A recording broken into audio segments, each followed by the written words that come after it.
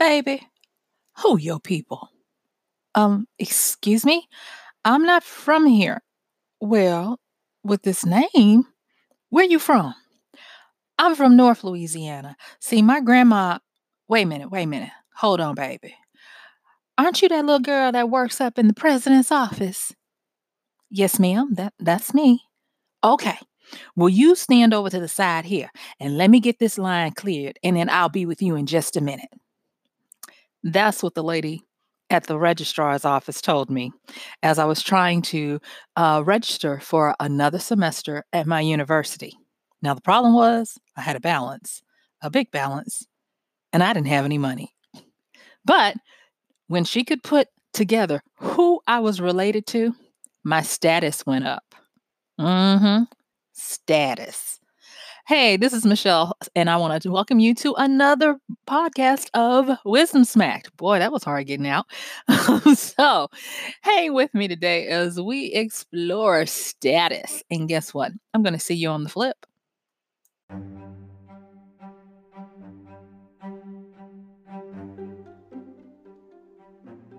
I was able to go to a prestigious private university.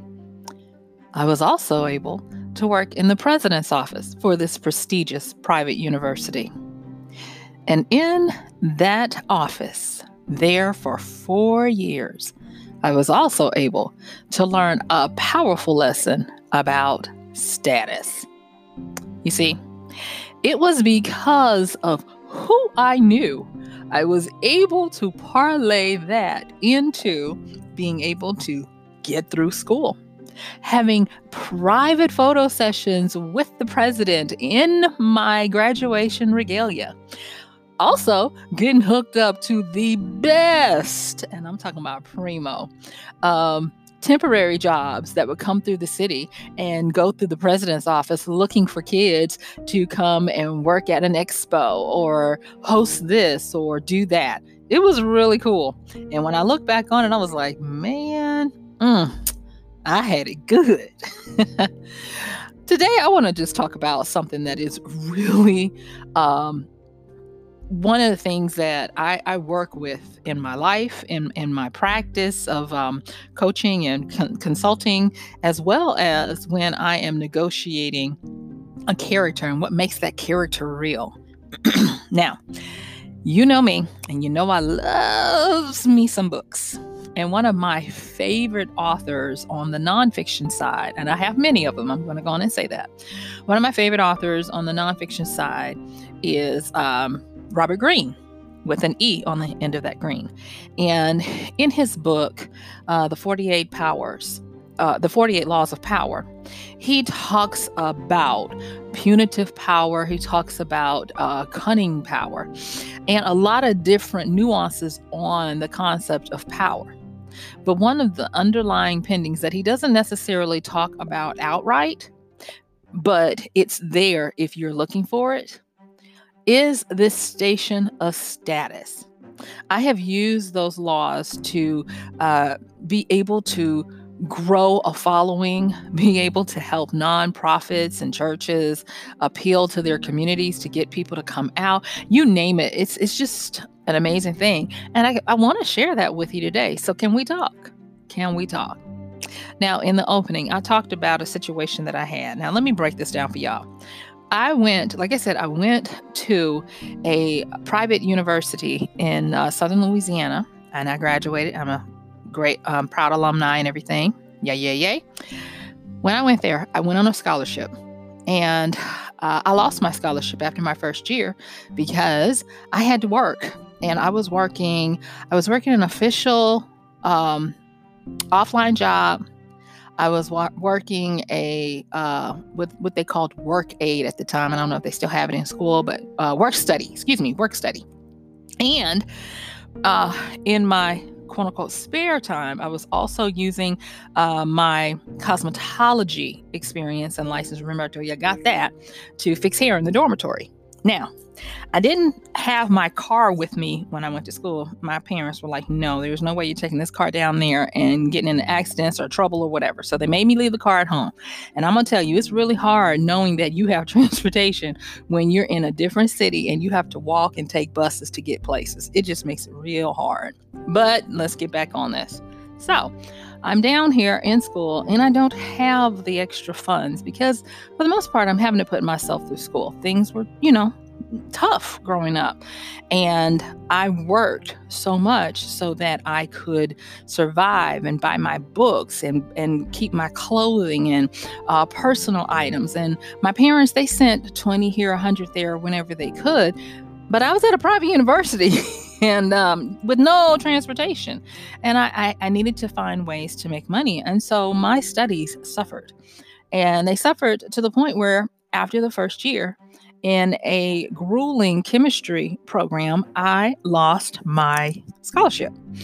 And because I lost my scholarship, the work study location where I had been assigned was attached to that scholarship. It was a pretty prestigious place, and yeah, it was hard and embarrassing getting fired from being in the admissions office, not admissions, they didn't call it admissions, but it was the administrative office of the pre-med department. Yes. And I lost that and it was just hard. And I remember that summer trying to go to school to make up some of those credit hours because I flunked out. I didn't flunk out, but you don't want a D on your transcript. Let me just put it that way. So I was trying to go to school to redo some of those classes and it was just hard. And for whatever reason, somebody saw me struggling and I don't know if it was, my church affiliation. I don't know exactly how it was, but some kind of way I came, oh, you know what? I know what it is now that I'm telling the story. See, that's what happens. You start telling the story and then it comes back to you. So you remember I told you in a previous podcast how my grandmother had the good sense or the wisdom, as she was wont to have, to have me get a skill. Well, I parlayed that cosmetology license into being able to fix hair in the dormitory. And, because I had the license, they couldn't really say anything because they weren't in any kind of liability. I had a license. It was on me. Well, my skills were so good that they started getting out in the university. And that's what it is. I ended up somebody telling folks, she can cut any kind of hair. Now, remind you, I'm in New Orleans, and I don't know if you know about hair textures for Black folk, but they range. They are from straight to the tightest of knots. And being able to have the skill that I had, that I could cut anything, I could style anything, I could, work with anything, it got out. And so people who had wayward hair, whatever the case may be, I was able to give them haircuts, give them chemical services, all of that. And I was licensed, so it was cool. So that's what ended up happening. Little did I know, I ended up cutting the hair of the vice president of the university. I didn't know that was who she was, but she came in, she was like, I have these cowlicks all over my head. I try to get it cut. I ended up going to the barbershop. They scalped me and I look crazy, blah, blah, blah, blah, blah. So, and she was older than me, but it was fine. She came to the dorm where I was staying and I cut her hair and she loved it. She kept coming back. And then all of a sudden I start hearing about the director of financial aid wanting to talk to me. Well, lo and behold, I get called over there and it's summertime now. I'm not at the dorms because I can't afford it. But the director calls me in and guess what? She has a similar haircut to the girl that I had been cutting her hair through school. And she's like, I heard that you cut hair and you cut it very well. What do you think you could do with mine? And I'm like, I can do that. And so she gets me, she says, well, I can come pick you up if you need. And so the story ends that she didn't really tell me who she was.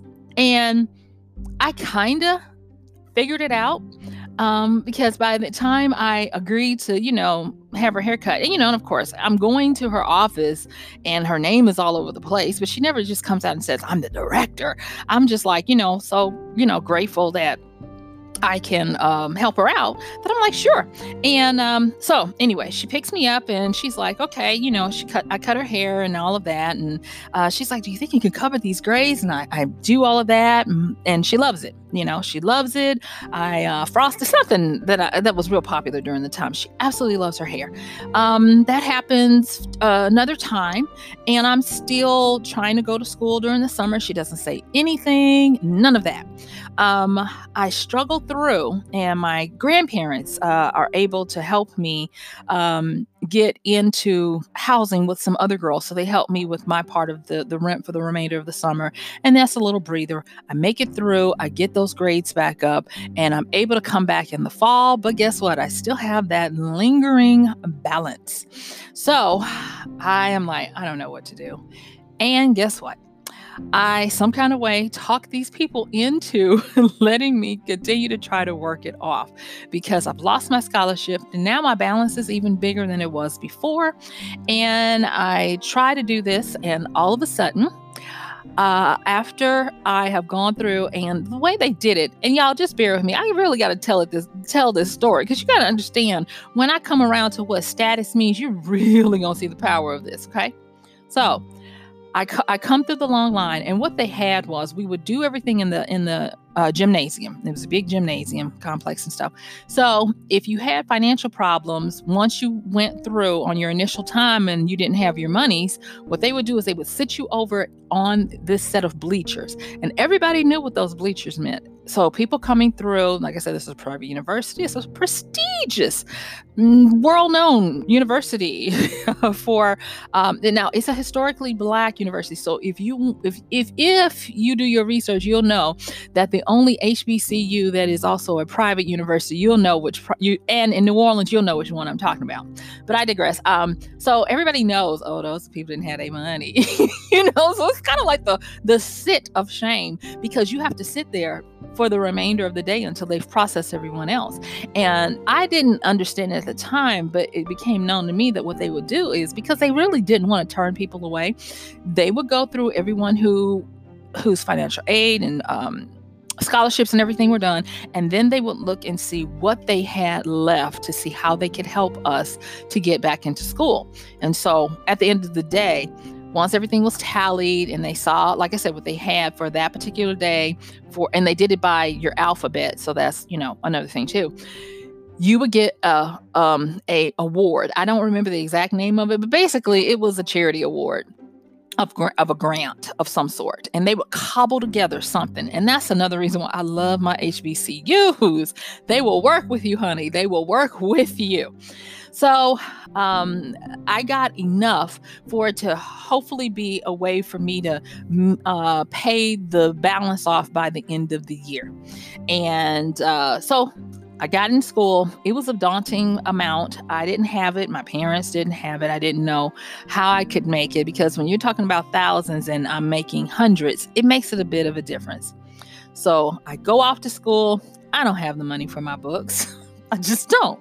But some kind of way, I try to make it through the first couple of weeks, getting by on handouts and what I could, chapters I could copy out of friends' books and stuff like that. And I get this message, and it says to report to the director's office at Financial Aid.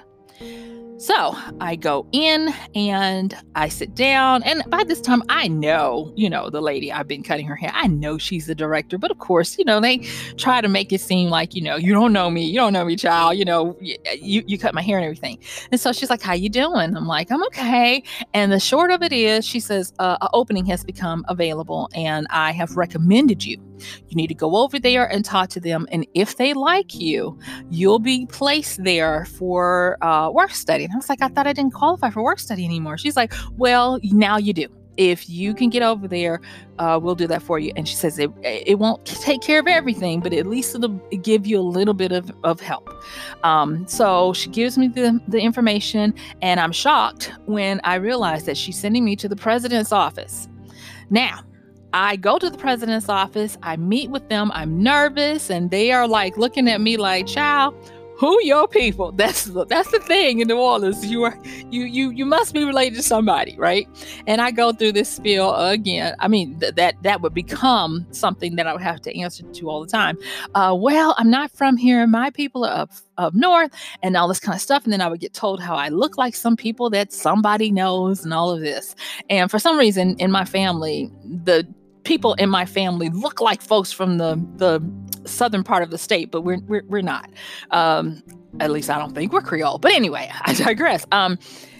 So I get the job and I go back, and at this time, and I want to say their names, but I don't want to do that on a podcast. But all of them were angels to bless my soul.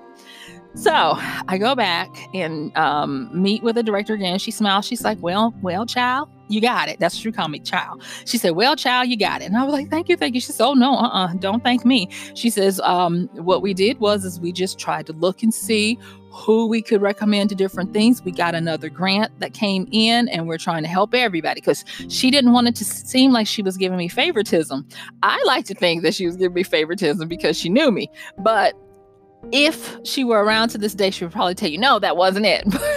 But I found out after the fact, I was the only one sent over to be a work study over there, because those were coveted jobs. And once a person got in there, they weren't letting it go. So they already had another young lady who was there, and they only had a spot for 2. And so I got the other spot.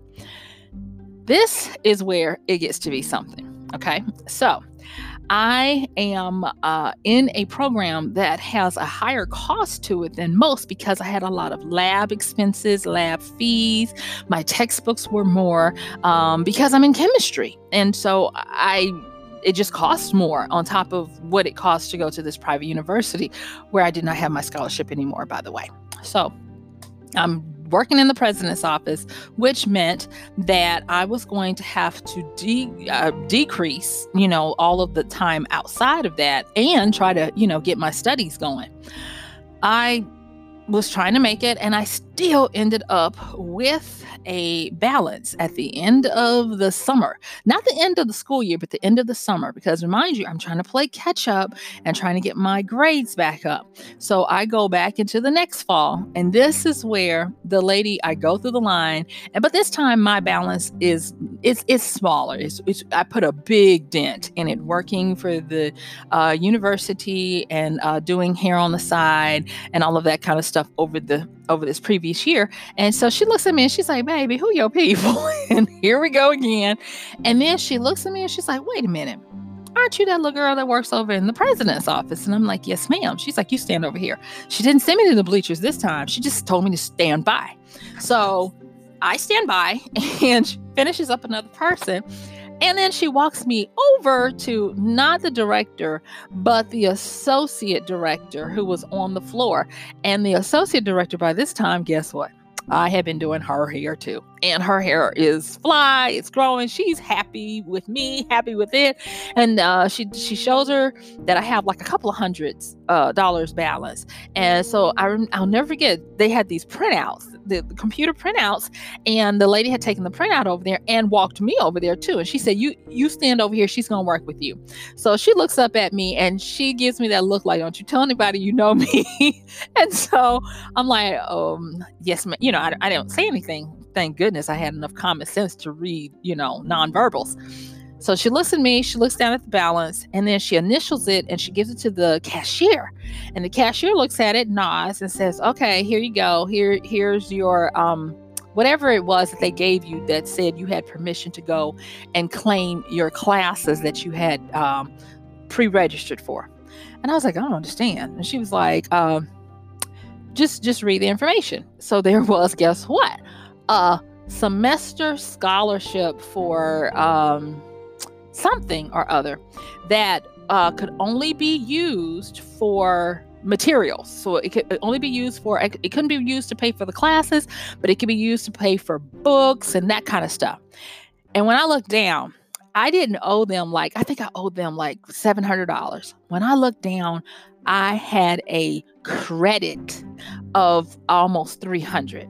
So she had processed $1,000 credit or scholarship for me to cover the cost.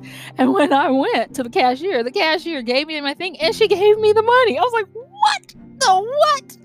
And I didn't get it at that time. Dumb me. It would take me a while to understand it. But now that y'all have heard this story, now let's talk about the status elevator. Now, I'll tell you, status elevator, just as well as it goes up, it goes down. And just as fast as it goes up, it can go down too. So the status elevator.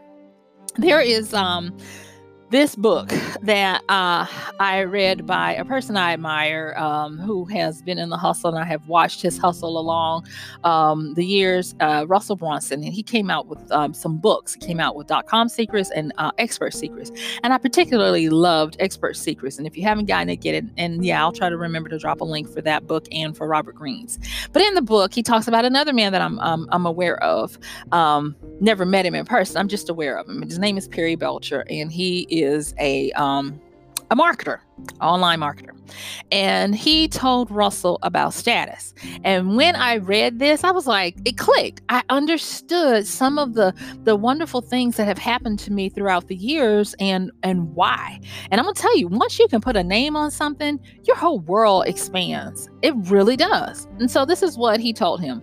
He said, when you're dealing with people, especially in the area of trying to sell them something, he says, excuse me, status is the only thing that causes a person to move toward you or not move at all. Status. What he's saying is with status is the way people view you in a society, and it is what makes you prosperous, popular, famous, powerful, or the reverse of all those things. And people don't even realize that there is a two-way transaction always happening when they interact with you. And that two-way transaction is, will knowing you or working with you or being around you elevate or take away from my status? And if you are looking at it that way, the world looks way different as to what's really going on in relationship. So going back to my story in school, my first year, I had the elevation of status through being a scholarship person and working in the administrative offices of the pre-med school, which was a prestigious department. But it wasn't a lot of status. It was just like, oh, that's one of the smart kids, And it didn't help me when it came to getting my bills paid for school, and it surely didn't help me when I lost my scholarship. They were actually done with me. They were like, okay, you lost your scholarship, next, And I was like, okay. And that was because I didn't realize it at the time. I had not broken the rules, but I was no longer covered by the rules, and a struggling student did not help their status. Now, I'm not trying to make them into bad guys, because that's not it at all. It's the way of the world. Now we move over to my abilities that my grandmother had helped me to make sure I had, my skills. And the fact that I offered unique skills that I was willing to accommodate the people in a way where it made it easy for them. Nobody had to know about it, me cutting and fixing hair, and I'm going to tell you something about a Black woman. When you can make her hair look right, it truly is her crown and glory. We express ourselves through our hair, through our crown. We have a ridiculously unique, frustrating, and wonderful relationship with our hair. So me having done that for the vice president's daughter and then the department head of financial aid, that was an amazing thing, because I elevated their status where they were always put together. And I was so affordable that they could get their hair done. I mean, it got to the point where I was doing different people's hair 2 to 3 times a week, because they were like, I don't even want to comb it. I just want you to do it, and that's what I was doing. So I elevated their status Thus, they help to elevate mine. So what ends up happening when I'm trying to register for school, I wasn't dealing with the people in the department where I was cutting hair, but because they had helped me elevate my status by becoming one of the only 2 students in the entire university who worked in the president's office, my status with the registrar's office was increased because they're like, okay, we're going to help her. You never know. She might be able to put in a good word for us with the president if we ever need it. And so they were banking status with me by helping me. So then, now, mind you, they see I have this this balance, and then they take it over to financial aid. Little do they know, the person over there in the financial aid representative with the clout to do it, the status to do it, looks at me because we already have an established relationship. And I don't know if she's trying to say, I want to stay in your good graces and I want you to continue to do my hair twice a week for the low price that you do it, and you do it better than a lot of people who charge 3 times as much. I'm not saying that was going on, but I can say that $1,000 scholarship I got to cover my test beakers and my lab coats and goggles and chemicals that I had to use to get through physical chemistry and stuff.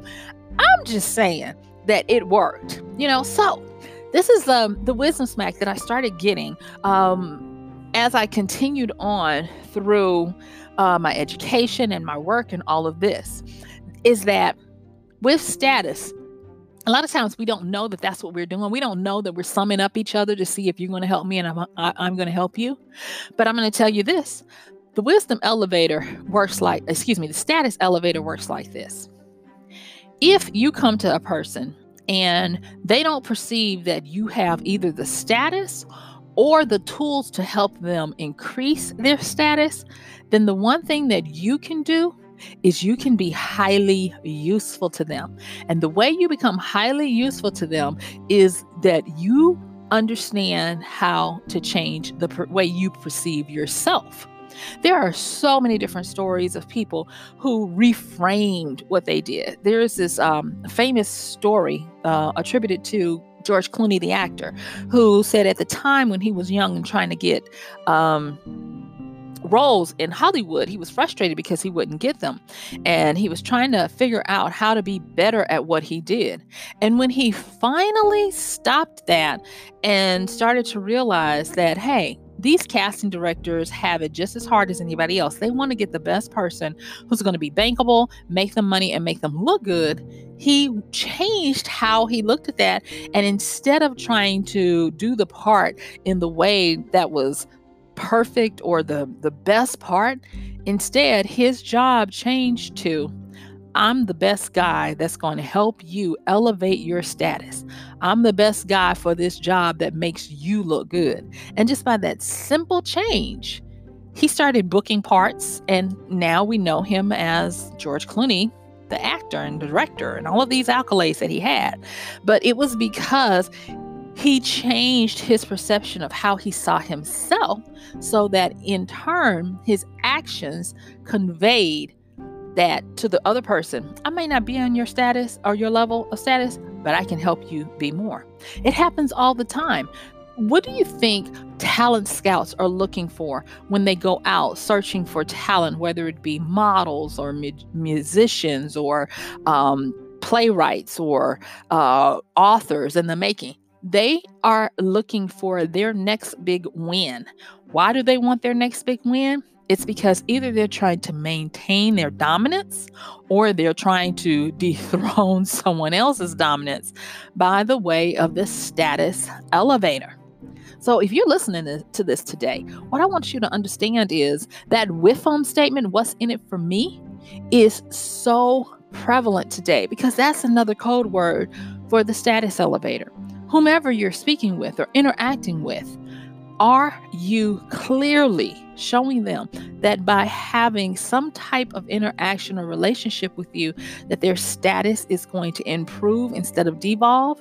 If you can show that, then your status elevator is going to be going up, up, up, and up, and people are going to want to move toward you and not away or not move at all. See, status is the engine of influence. when people feel like by being, I mean, it could even be, and this is the thing that I that I really learned in college. I never had to do anything for these people who were being nice to me. Never. It was just by proximity of my proximity that they were willing to do stuff for me, and thus their status elevated. They could say, "Oh yeah, I know someone in the president's office." Now, it might have just been a kid over there, me, but still, they knew someone. And from time to time, I would get calls at the president's office wanting to know information that had nothing to do with students, had everything to do with staff and faculty.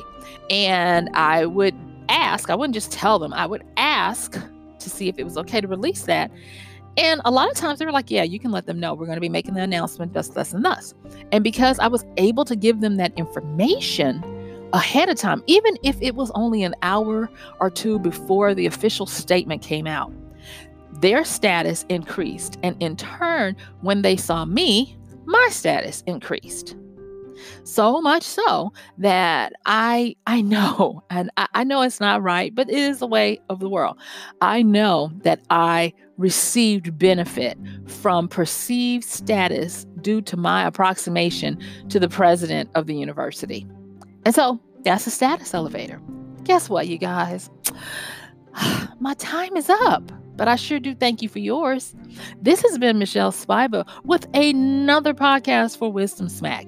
If you like this, I'm going to just say, if you're listening now, hey, we've been together for some time by now. This is actually my 26th episode. Woo-hoo-hoo. So I'm going to ask you to like, share, comment, and I'm also going to ask you to consider supporting us by using our Amazon link. You can go to michellespiva.com/AMZ, and it will take you directly to Amazon, where if you shop, we may get a little bit of a compensation for it. Thank you so much. And guess what? I'm going to see you tomorrow. Bye.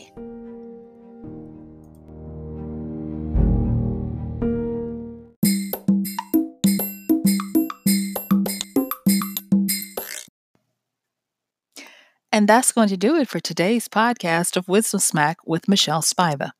If you like this podcast, please help us get the word out. Like, comment, subscribe, and even share.